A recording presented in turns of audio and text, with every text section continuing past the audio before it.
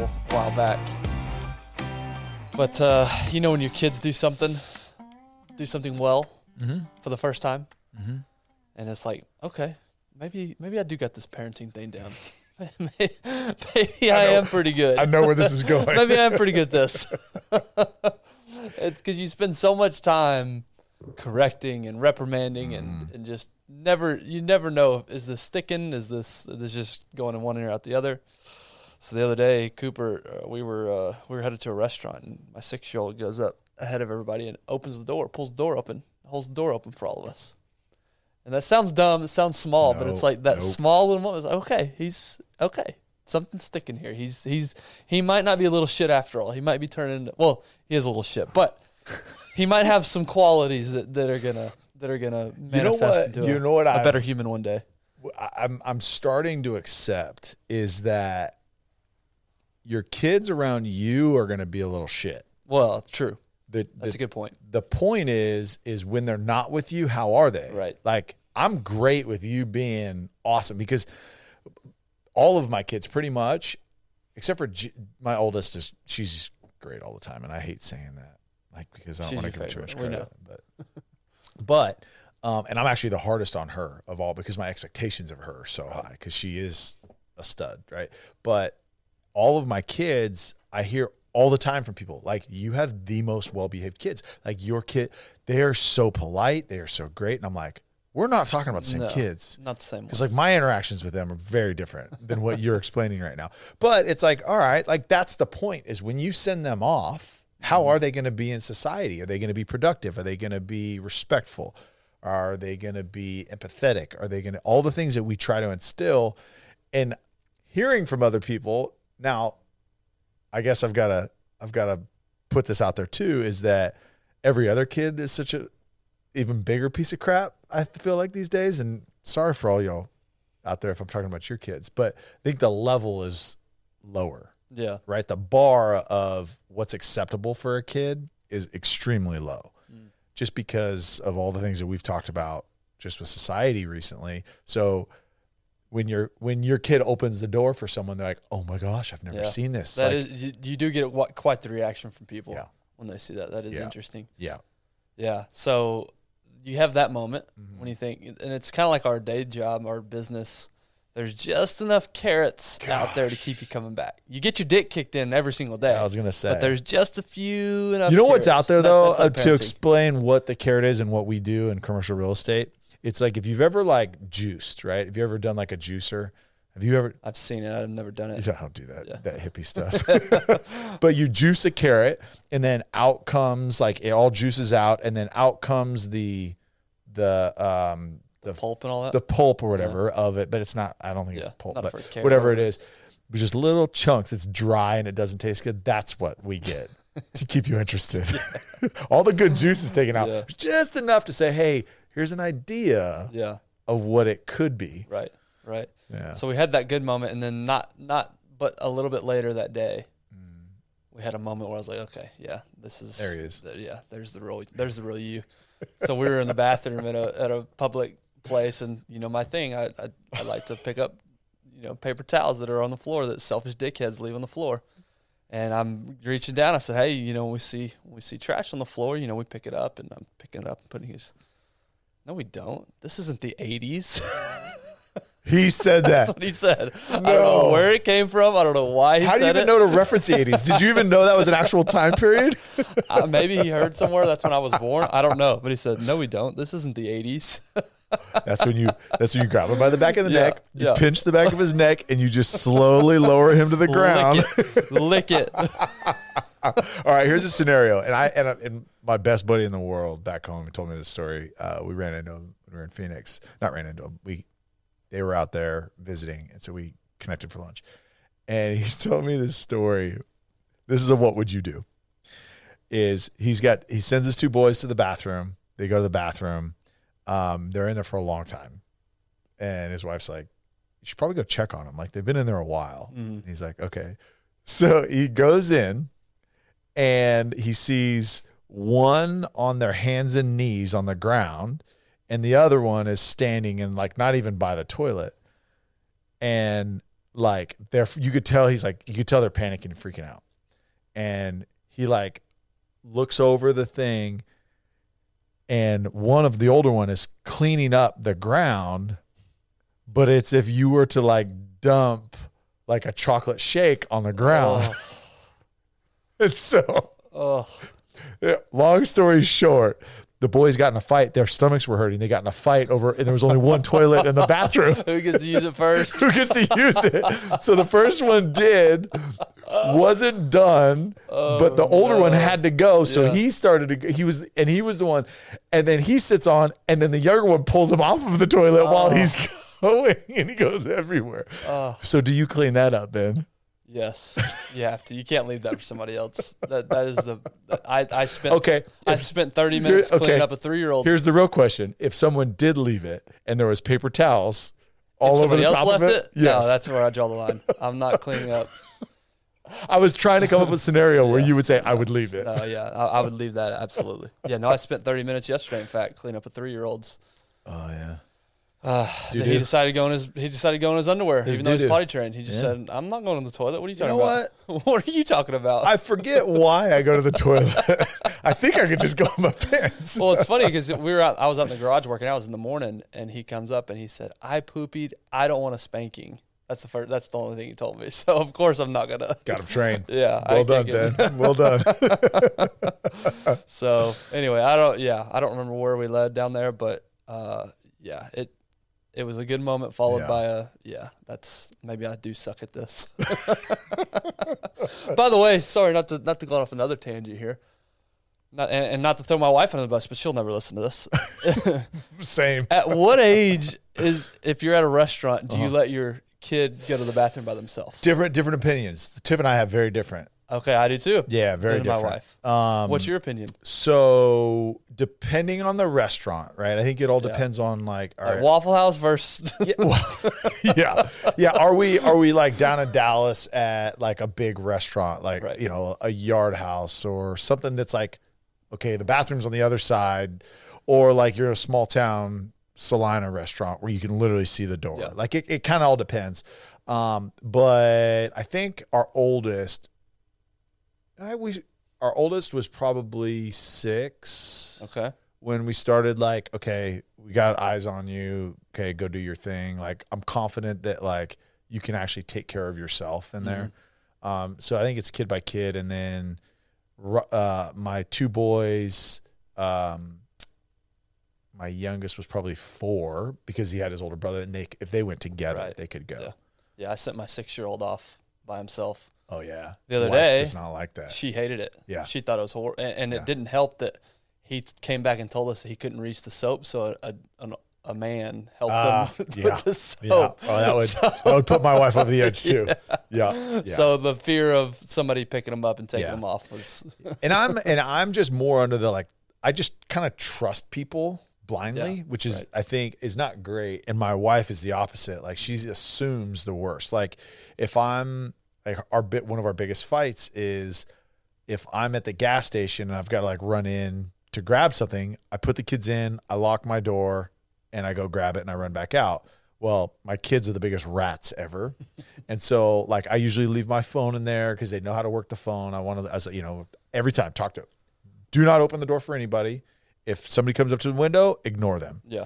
And so we have that talk, and I'm literally in there for 30 seconds, right? I know some people get arrested. If you're in California, you get arrested for doing this. But I leave the car running, and they'll call my wife, be like, "Dad left us in the car again." I'm like, "You rats." Dude, they don't even waste any time to narc you out. Dude, they are the hugest narcs. But my wife got the taste of it the other day, too. So they did the same thing to her. So I was like, all right. Yeah. It's good for you to feel it. All you parents listen can nod your head in agreement. All you non-parents are like, okay, guys, move on. Yeah. Quit telling your stupid parenting stories. So let's dive into today's topic. But before we do want to thank our partners as always. First and foremost, Sleep Number. My wife is, and again, she won't listen to this, so I don't care. She's getting to the end of pregnancy, and you know what that means. It means big belly. Super uncomfortable. Very uncomfortable. No sleep. However, we do have a Sleep Number 360 smart bed, and she is actually finding positions with the bed that she can put up or down that is allowing her to be much more comfortable when we sleep. So big shout out to Sleep Number. Not only is it comfortable for me, it's comfortable for an 8.5 month pregnant wife. So thank you. If that's not an endorsement enough, I don't know what is. Right. Go find yourself a local Sleep Number store. Go try them out. They have white glove service when you walk in. They treat you like you're a VIP and put you through a whole system to try to find the exact smart bed for you. And it's a great experience. So go check out Sleep Number or sleepnumber.com. And then our second partner. Yeah, so Choctaw. I'm going to take this one over today. Go for it. So Choctaw Casino and Resorts in Durant, Oklahoma. We always say short drive up 75 from Dallas. Be there in an hour from downtown Dallas. Even less if you're up north like Ben and I. That's right. And here's one thing I want everybody to circle. Everybody watched the Super Bowl, right? Everybody. Yep. I fell asleep in it, but yeah, I watched it. Literally every single person on earth watched the Super Bowl, right? Who sang the national anthem? Rihanna. Oh, my gosh. Really? Oh, the national anthem. Oh, Chris Stapleton. Thank you. Yeah. Chris Stapleton is doing 2 shows in March, March 17th and 18th. That's huge. Huge. Yeah. It is. If you're looking for, and husbands, here's a little cheat code for you. Surprise your wife, book a room, get tickets for one of the nights, and do a little getaway. That's one of those where you're helping yourself out. I'm telling you. Also, just remember hotels for married couples when they're away from the kids. Yeah. Just going to leave it there. Time. I'm just going to leave it there. Yeah. Just going to leave it there. Fill in the blank. The entire experience, the entire weekend, I'd say, look, stay 2 nights. My recommendation, stay 2 nights and go to dinner, go see Chris Stapleton, gamble a little bit. It is going to be one of the best investments that you could make, not only just for a good time, but into your marriage. It's great time together, as long as you don't lose. That's a great suggestion. And to further that, if you go to a Chris Stapleton concert at AT&T Stadium, let's say, yeah, I mean, and you're buying the whatever. cheap seats, you're going to be – Chris Stapleton's going to look like an ant. Yeah. The great thing about Choctaw, there's no bad seat in that arena. No bad seat. I mean, you could be way at the top, and it's like he's right in front of you. Yeah. And we've talked to a handful of artists that have played there, and literally they're like, that's one of my favorite places to play because the sound is so good. That's right. It's Like, small. It's not a big venue, but that's why they like it. Yep. So absolutely, couldn't agree more to that. March 17th and 18th. And that kind of got me excited for summer. That was like, let's go. Yeah, that was good. You do Choctaw ads. I'll let you borrow my boots again. Okay. Yeah, we got to plan a trip to Montana. I'm gonna get to get some boots. Come on. Okay, well, let's dive into today's topic. It's part 3 where we're working to answer the question, is the U.S. the greatest country in the world? And in part 1, we looked at our education system. Part 2, we looked at marriages, single parent households, and divorce rates. Part 3, we're looking at mental and physical health today. So we're going to start the same way we started the other 2 with some statistics. Then I'm going to give some reasons why, and I think maybe we go through these reasons one by one, get your reaction, get your feedback, your thoughts, your input, because all these are theories. They're nothing, you can't have scientific data exactly pointing to the right answer, but a lot of these theories and a lot of them make sense, so I want to get your take. So let's start with a couple of mental health statistics for the U.S. So 1 in 10 youth in the U.S. are experiencing depression that is severely impairing their ability to function in their daily lives. 1 in 10, so 10%. In 2020, mental health-related visits to the ER increased 31% among adolescents aged 12 to 17. Now, obviously, we all know what happened in 2020. On average, there are 130 suicides per day in the U.S. Second leading cause of death. Of total suicides or in just that age I'm gonna have to read the rest of that because that's all I have. Okay. So sorry about that. Second leading cause of death among individuals aged 10 to 14 and 25 to 34, suicide is. It's the third leading cause of death among individuals aged 15 to 24, and the fourth leading cause of death among individuals aged 35 to 44. Now, so that somewhat makes sense. Obviously, 10 to 14-year-olds aren't really, dying usually of heart-related issues, but still, second leading cause of death. That's pretty scary. Since 2000, there's been a 45% increase in suicide deaths per 100,000 people. Drug overdoses are rising. In 1999, there were just under 20,000 drug-induced deaths. The number steadily rose until a sharp increase in 2016 when there were 60,000 drug-induced deaths. And then another sharp increase in 2020 with 91,799. And in 2021, there were 106,699 drug-induced deaths in the United States. When was fentanyl introduced into the U.S. market? I think it really got crazy a couple years ago. 2021, I think, 2020, was its okay. first crazy year. Yeah. And then last one on the mental health side, depression and anxiety disorders cost the global economy $1 trillion in lost productivity each year. $1 trillion each year. So that's the mental side. The physical side, and the asterisk, the note here before I read these statistics, to measure overweight and obesity, they use what's called the body mass index, and that's a chart based on your height and based on your weight. It gives you an age, and it gives you a reading of if you're obese, overweight. So it's not the greatest indicator, especially for. I was going to say, I think I am considered borderline obese. Right. So it's not the greatest indicator for athletic type bodies. Heavy but carry a lot of muscle because it categorizes you. However, so take that with a grain. Take these next few stats with a grain of salt. But just looking around, I think it validates what I'm about to read you. Nearly 1 in 3 adults, 30.7%, are overweight.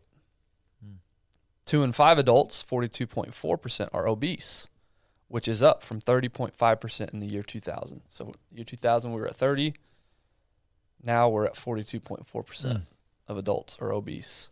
1 in 11 adults are quote-unquote severely obese. 1 in 11. 1 in 11. Gosh. 1 in 6 children ages 2 to 19 are overweight. 1 in 5 children are obese. 1 in 5 kids. So 1 in 6 are overweight. 1 in 6 are overweight, and 1 in 5 are obese. 5 kids are obese. Ages 2 to 19. So either you're skinny or obese, pretty much is what pretty much. saying. That's essentially what it is. Yeah. There's really no in between. Dang. 1 in 16 children are quote-unquote severely obese. And it's an estimated annual medical treatment costs for obesity-related issues. Put that number in perspective. Say you have a third grade student, one of your children. Statistically, 1.5 kids in their class are severely obese. Yeah. 1.5 in every single classroom. Now, again, keep in mind, it's not like it's a 400-pound individual walking around, but they're much larger than the average. Severely means you're in of all kids your age, you're in the 95th or above. You're headed way down the wrong path, that's for sure. Yeah. And then this was an astonishing number. Estimated annual medical treatment costs for obesity-related issues reached nearly $173 billion. See, I'm surprised it's not bigger, honestly. I'm surprised it's not. Between diabetes, heart disease, cancers, because some cancers are associated with obesity, right? Yep. I mean, now you've got sleep apnea has to do with obesity, right? So now you've got sleep-related illnesses, ailments, and I'm just going off the cuff here, but between those, so heart disease, cancer, diabetes, sleep-related, now put it in the mental health bucket. Yeah. Oh, there's a correlation for sure. So I'm surprised that number's not bigger. Yeah. And it's interesting, this is a side note, when I was reading through these statistics, I changed the wording a little bit. So you're just making up rules as you go? No, but I'm just saying, we're talking about speech, changing speech. So they say now they have obesity, not they are obese. So you have obesity. It's not that you are obese, it's that you have obesity. So what are your thoughts on that? I think my initial thought was, God, are you kidding me? Yeah. PC is now, we got to, categorize people as and watch how we say if they're obese or not. But I guess the way more I thought about it is, we talk about identity all the time. 100%. That's where my mind went. And it's I am something. It's that reinforcing effect. Yeah. And so I am obese. That's who I am. You're identifying with obesity. Yeah. As opposed to I have obesity. Yep. It's not who I am, but I happen to have it. So. Yeah. If you talk from my charitable side, I'm like, okay, that makes sense. If you talk to any life coach, fitness coach that are working with severely obese, Chris, Biggest Loser. Oh, Pal. Pal. So, I mean, he talks about like the language that you talk to yourself is like when you say I am obese, like that's who I am. Right. Like Right. you have to separate it because the person that's inside of you is not what you look at in the mirror per se. Right. Like I get that. And I agree with it. What I don't like, and you need to be cautious of when you are just putting it aside, like I have obesity, when you frame it in a way that like obesity is in control, that's not the case. Right. Like that now becomes an excuse. Like, oh, I have obesity, or it's very different than saying like I have cancer. Like cancer is not a choice. Cancer is not a lifestyle choice. Cancer, like it may be as a result of it, but once you have cancerous cells inside your body, right, they then are attacking you. Whereas like obesity can be combated at your choice. It's your choice to do it or not, right? And look, I'm going to acknowledge that maybe there's some mental health. There's some mental health challenges. There's coaching that needs to be done to be able to separate. Like it's not as simple as like, well, just want it more and just work. Yeah. Like I recognize it's not that simple. No. But when you give credit to being overweight, like it's not your fault, that is dangerous. And so I agree that like, look, calling it I am this and changing the language, changing the perspective that like, no, I have this. I understand it. As long as you're using that to benefit yourself, to get yourself healthy, great. Yeah. When you use it as an excuse, I'm not okay with that. Right. Yeah. And so all those statistics and here's some theories as to why. So on the physical side, and that actually what you just said actually leads well into this. So why are we so out of shape, so overweight, et cetera, et cetera?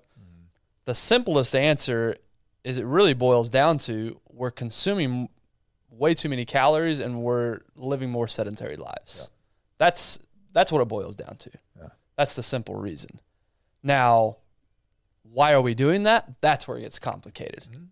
It's not so easy to just say, I think it's why don't you move more and eat less? No, I think it's pretty simple. I want to let you finish, yeah. and then I'll provide my reason why it is simple. The formula is simple.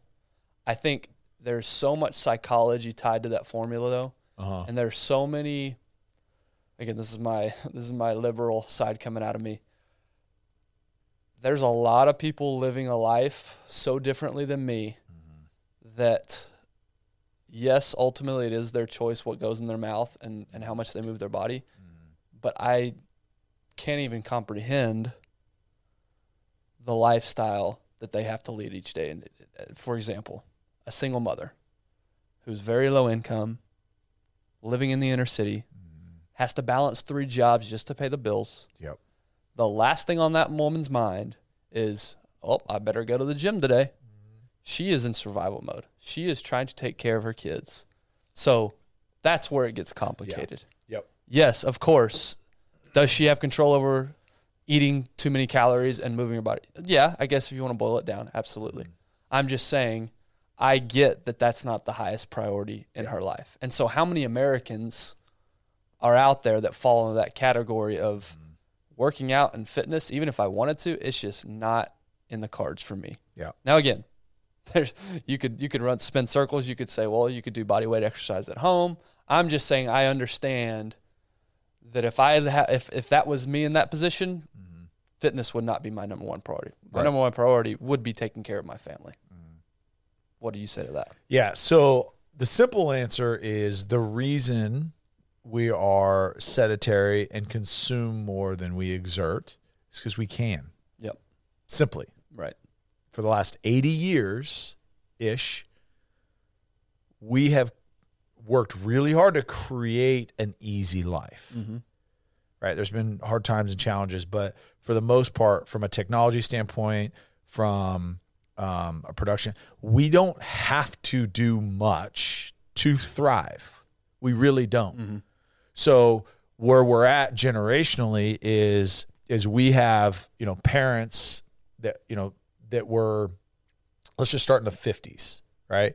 They were born in the Great Depression. So they didn't necessarily have to work like their parents did, right, just to survive. right. Okay. So you got first generation parents like in the 50s, right? That's the stereotypical suburb. What's the show?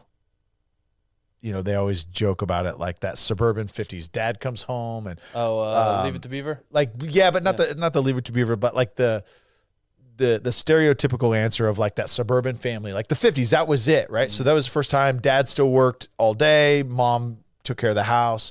Okay, so then next generation, let's just say 70s, right? There's exploration. Like there was a lot of drugs. There was, this was like Vietnam era, so it was like a lot of rebellion. But again, from a technology standpoint, now you're getting into, using more of like telephones, typewriters, like jobs are getting easier, like less manual labor, starting to introduce production offshore using China, starting to start to get that.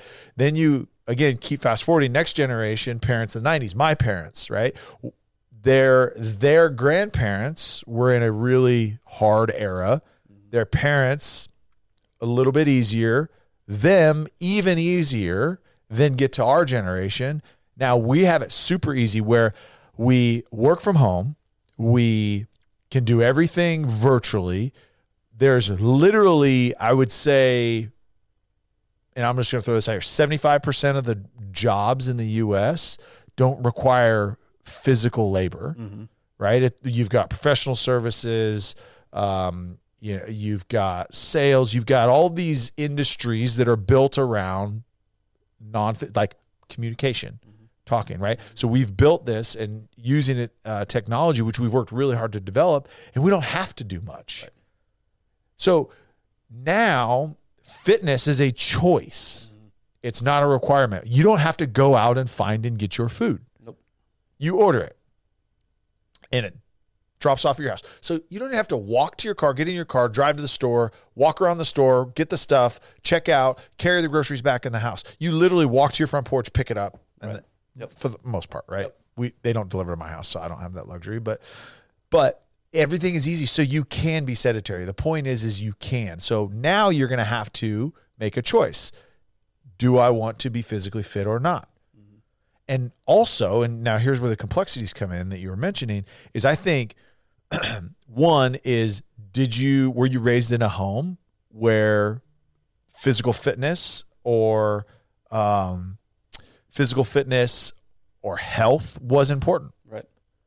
You have a ton of uneducated people that have never discussed, just like so many adults our age were never coached on finances or credit or anything like that. Same thing with fitness. So were you exposed to it, or are you just trying to learn it later on in life because you have to?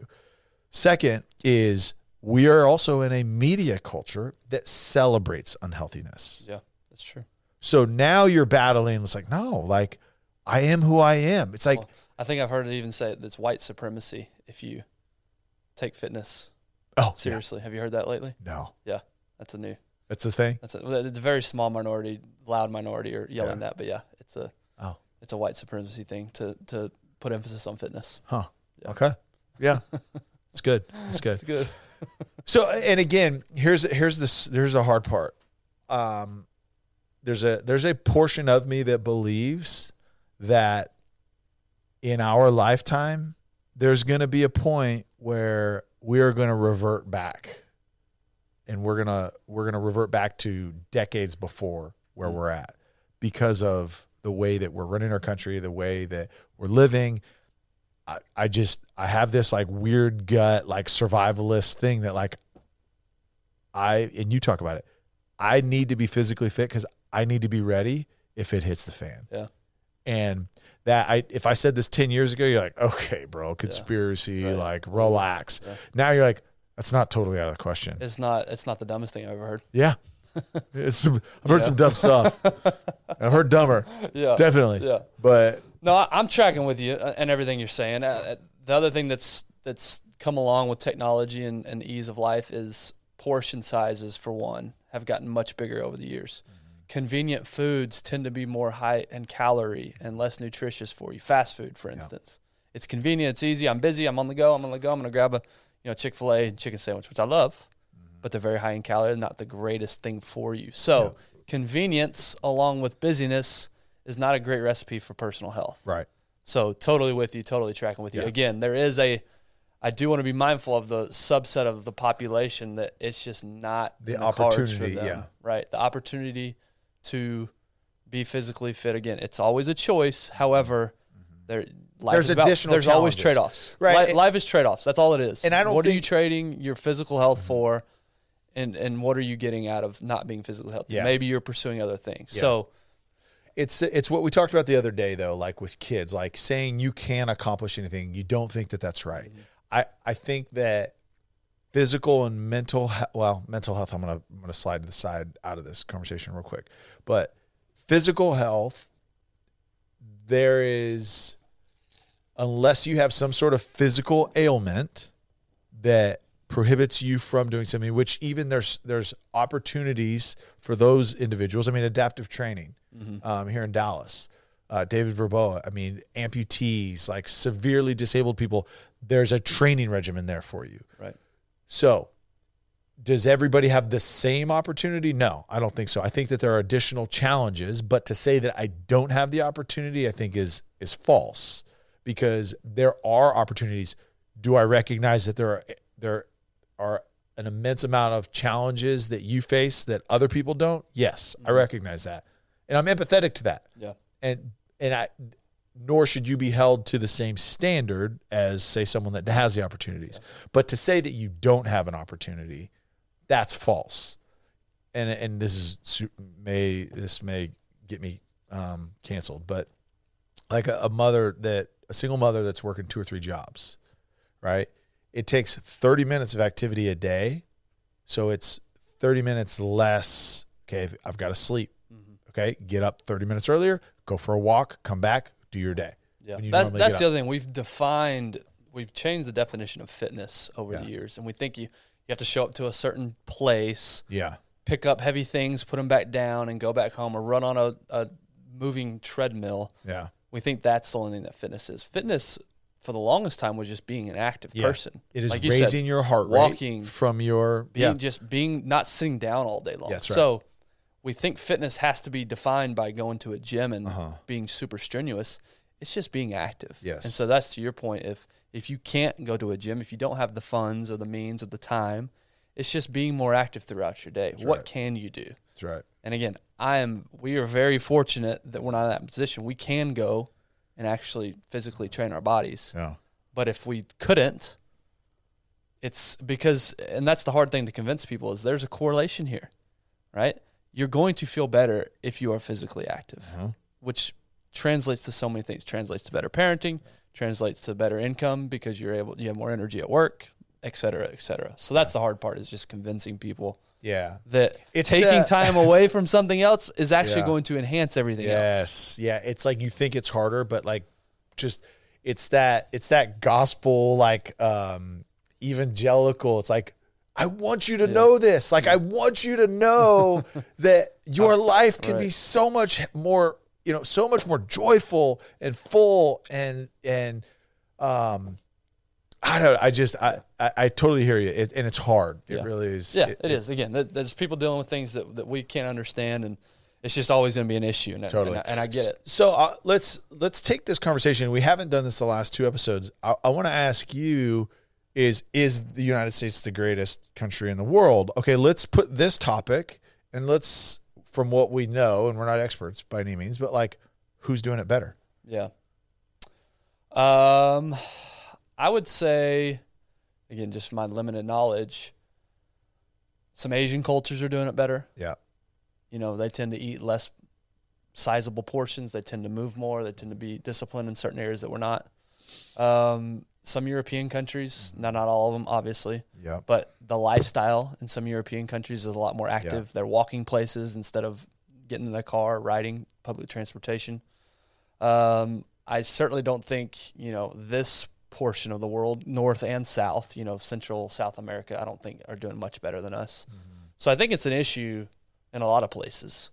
I certainly don't think it's only an issue here. However, here we do have, the majority of us have more means than others. We do have more income than others, so we are able to lead a more sedentary life. Our life doesn't depend on being as physically active.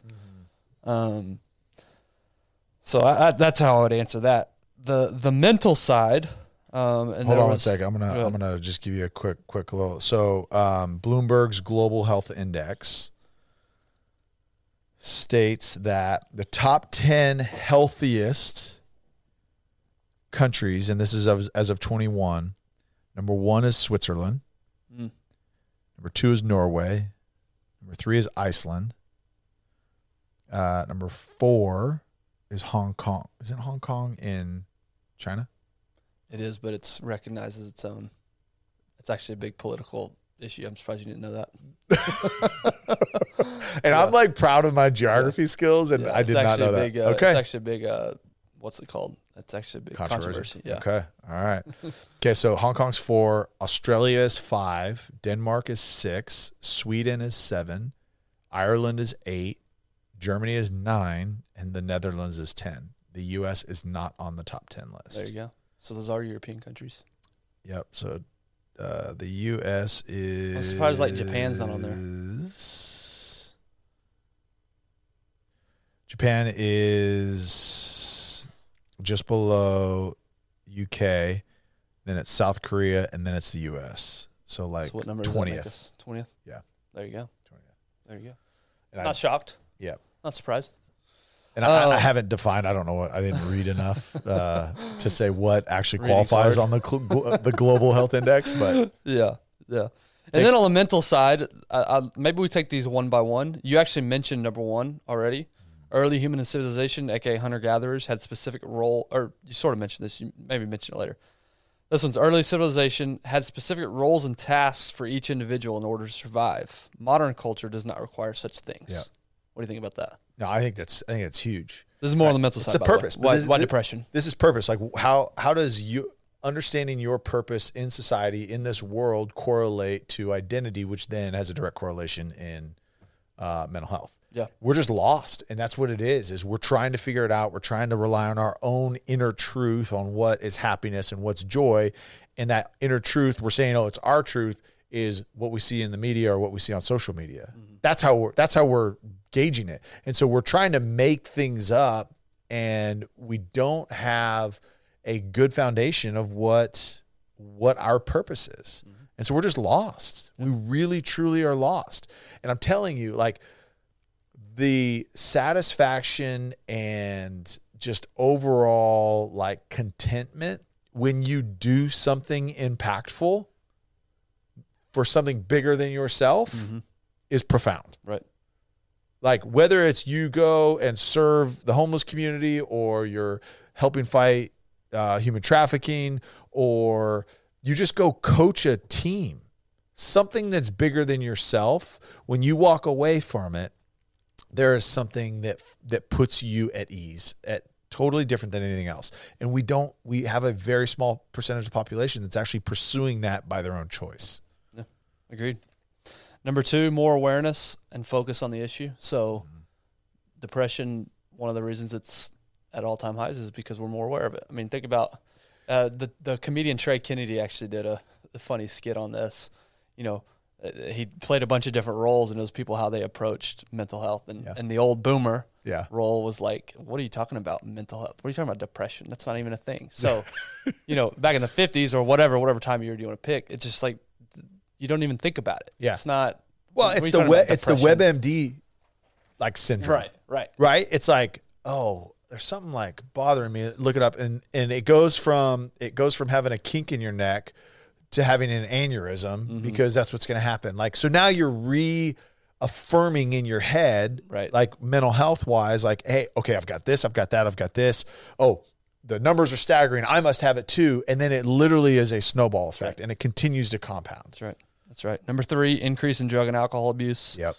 Number 4. So conversation I had last night, a buddy of mine works for a marketing company, and his marketing company represents adult beverage companies. Like they do all like marketing anyways.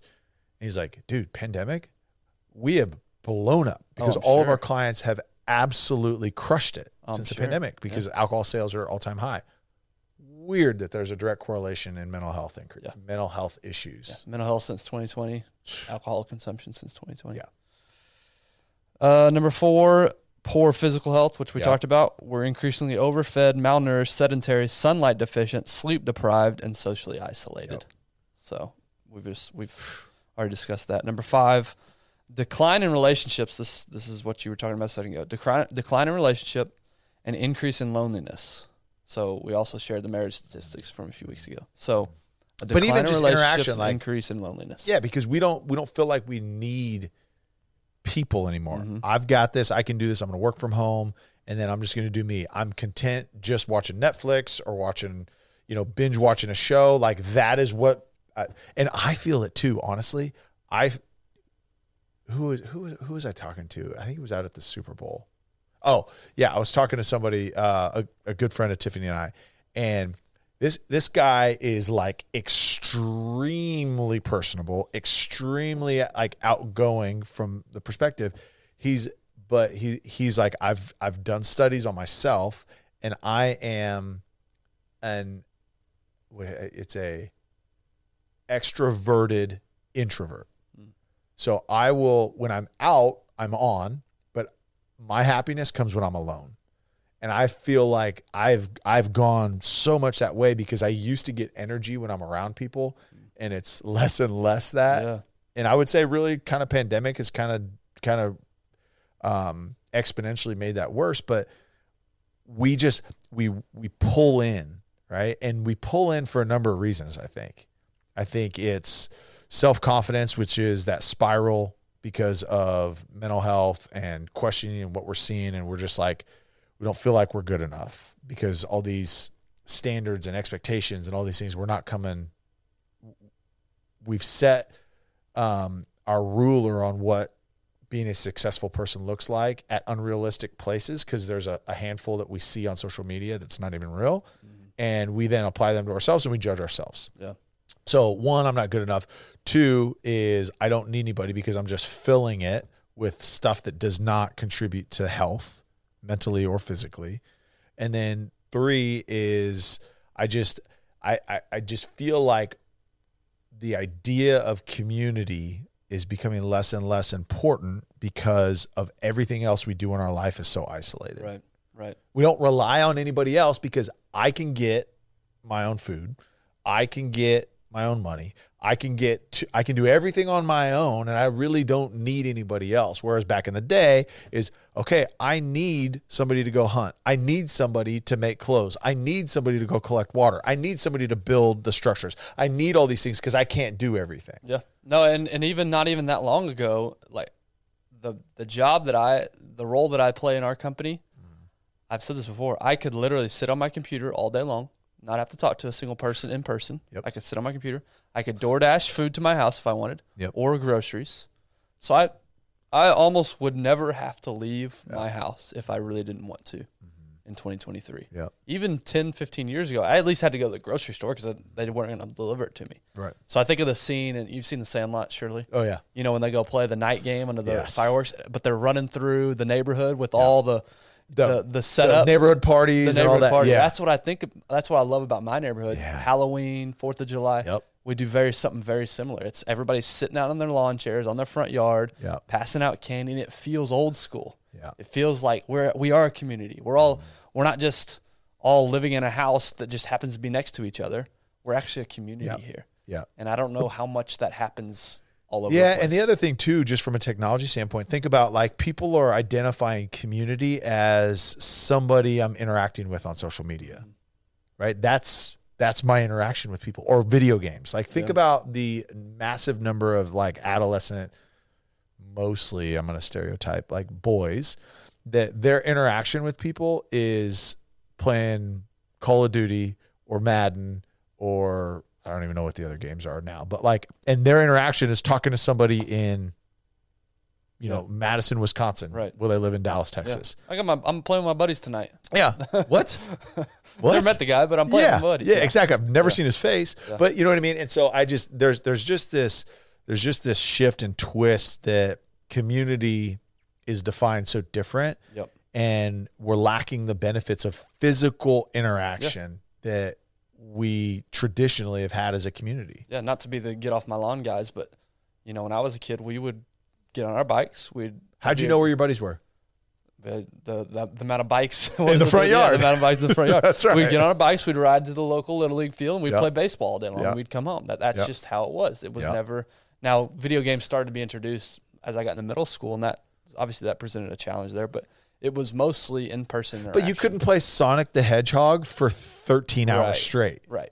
You know what I mean? Yeah. It was just different. And even at that time, you weren't playing online. So even if you were, You're playing with a buddy. Yeah, there's 6 buddies at the house. Yeah. Two were playing, and the other ones were hanging Yeah. out. So you were still together. Yes. It's not like you were on a headset. That's right. So, anyway, the next one, exposed to more, quote, bad news and exposed to more people living their lives we wish we had. This is a social media, mainstream media. It's incentivized to show us the bad, not the good. That's pretty self-explanatory. We've talked about that before. Next, here's one maybe we highlight. Increased emphasis on me over we. Yeah. We have slowly turning things into your truth and what's best for me, and looking out for number one. The sense of we're in this together seems to be fading. And again, maybe that's just online life. I think you go out in your community, depending on where you live, and you still get that sense. But it's not as strong as it once was. I know that for sure. I feel that. Yeah. A sense of we're in this together. What's best for all of us, as opposed to how can I get mine? Yeah. Yeah. It's something that you say a lot, and service of others. And it has derailed so far from that now as a community. It's like, I got to get mine. Like, it's all about whatever I get so that I can be viewed as important, as opposed to, look, I'm going to go serve, and I'm going to go, my Bible study, my little men's group that we do, we're going through Philippians chapter 2 right now. And the whole thing is talking about service and the importance of humble service. So the whole chapter is, listen, like, it's not like joy comes from service. Like, the eternal reward comes from service. Salvation comes from service. It's not about us. It's not, because you serve you, the second you die, it's done. There's no lasting effect. There's no legacy.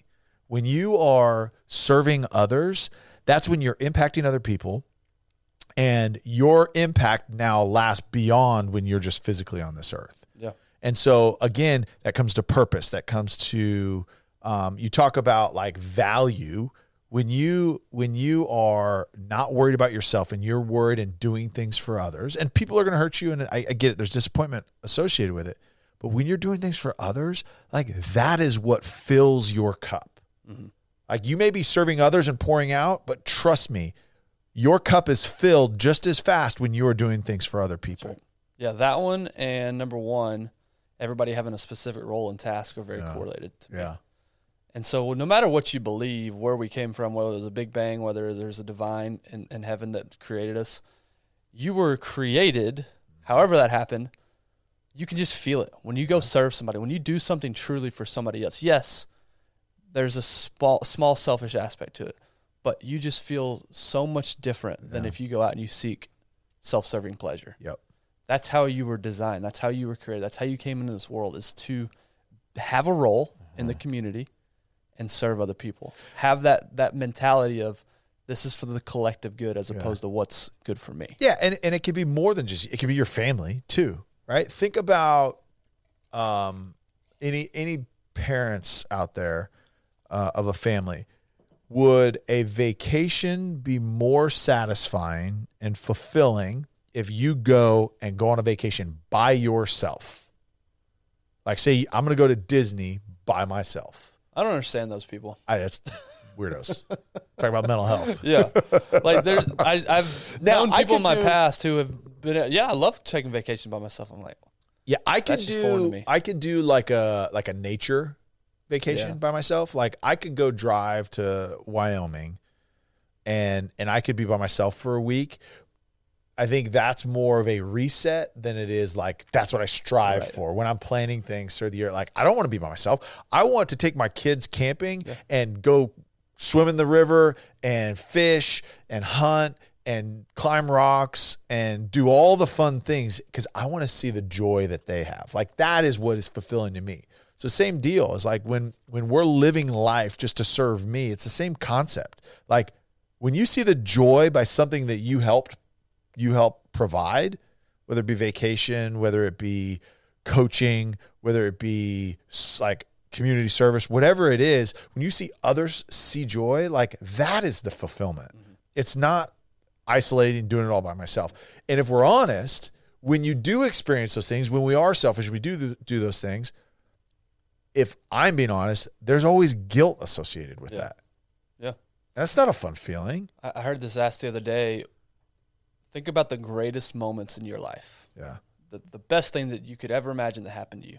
Yeah. Were you alone in those moments? No chance. Not once. Like, literally, when you said that, the number one thing, and kids, marriage, yeah, whatever,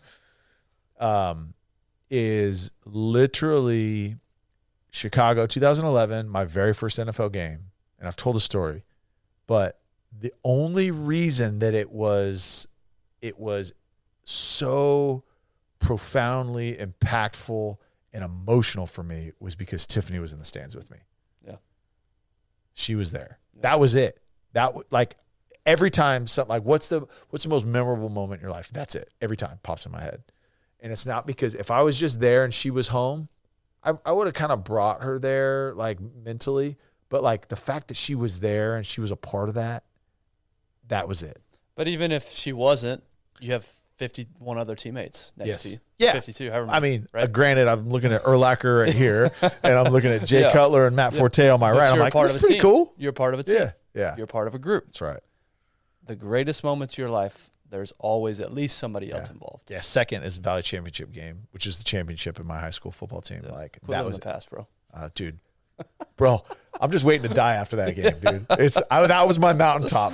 Central Valley CIF champs, go Cougars 2002. And then the last one, I thought this was interesting. There's a correlation between a country's GDP and rates of depression. So the higher the GDP correlates with higher rates of depression. Did you know that? Which is interesting. So that would insinuate that the U.S. has the lowest depression. No. That would insinuate the U.S. has the highest depression because we have a very high GDP. Oh, I'm sorry. I thought it was high GDP. Inverse relationship. No, high GDP, high depression. Okay. Both are high. Got it. Both are up. Got it. Okay. Which this speaks to the whole that long quote, good times create weak men. Yeah. We have it so good. We have time to be depressed. Think about times in your life when you're frantic, when you're on the grind, when you have a purpose, when you're working for others. You don't have time for depression. Yeah. You're after something. You're going for it. You're on a mission.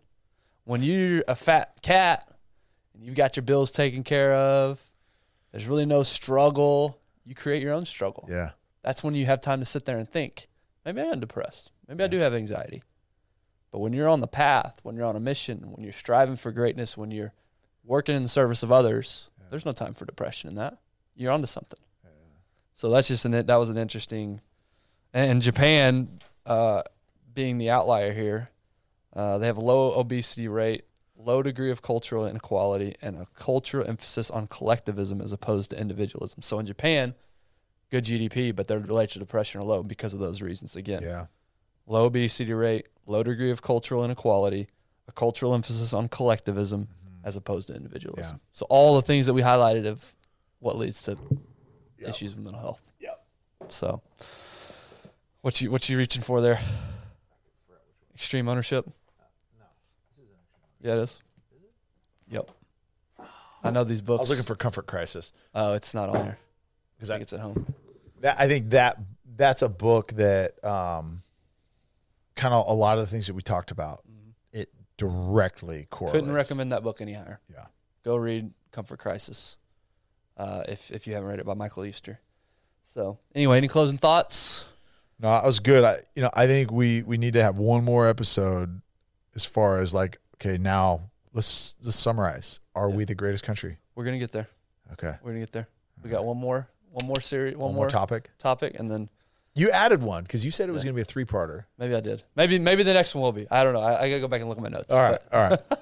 Either the next one or the one after that. We're gonna Okay. wrap this all up. We're gonna bring it home Yes. and really get after. Yeah, because all we, you know. All we've done is shit on the US. I was just going to say, all we've done is just bitch about how bad it is here. That's called foreshadowing. It's, Yeah. We're setting it up. We're setting up for the big Yeah. finale. But we've got a Quentin Tarantino ending for That's you. right. One that you would not So be expect. encouraged. We're not going to end this series on a negative note. We're going to Yeah. end this on a positive note. That's coming either next time or the time after. Yeah. But We're going to present you with an opportunity to be better is what we're right. going to do. That's right. But it's so much easier to bitch and moan, isn't it? Yeah, I just changed the words around so it sounded positive. Sales. That's right. All right, guys. Appreciate you. Hope you enjoyed it. If you did, please help us. Let's spread the word. Let's reverse course here. All these things are reversible, thankfully. Yeah. And it's how we treat our families. It's how we treat ourselves. So help us out by spreading the word. We're on. I know Tyler doesn't know this, but we've expanded our social media game. And guess who's in charge of that? Unfortunately. The Benjamin. If you're a social media expert out there, please hit us up. I'm tired of running our social media. I'm looking right at the camera. I'm pleading for your help. We're on Instagram. For Ben's mental health that for we my mental discussed. health. I don't need to be on different social media platforms. I need to be on nothing and let you take care of it for me. We're on Instagram at oneshotshot.pod. We're on YouTube at One Shot Podcast. We're on Twitter now. The Twitter? We're on the Twitter, which I'm learning, and it's because a wild place. Only because Elon bought it. Huh? Yeah, That's the only because I can say whatever I want now. I think our handle is at One Shot Pod 44. Yeah, buddy. 86. Let's go. So our old numbers at One Shot Pod. And if you add those up, go they follow equal us. 28. That's right. So go follow us on Twitter. We're on the TikTok. No, we're not. We are. No, Yeah, we're not. We're giving China all of our information. No. We're letting them have it. No, we're not. Well, might as well We get got to it. reach the young kids somehow. Might as well have it while we can use it That's in right. Texas. That's right. So we're on TikTok, and then we're also, what's the last one we're on? The link you did the Facebook. LinkedIn. We got a Facebook Oh, you already talked page about the now. LinkedIn?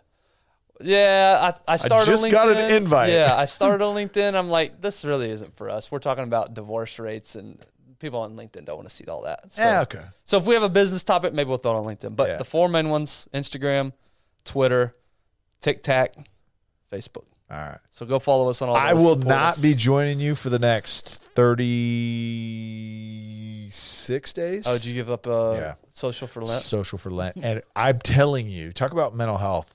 I didn't realize how much I relied on it Yeah. every time I take a dump.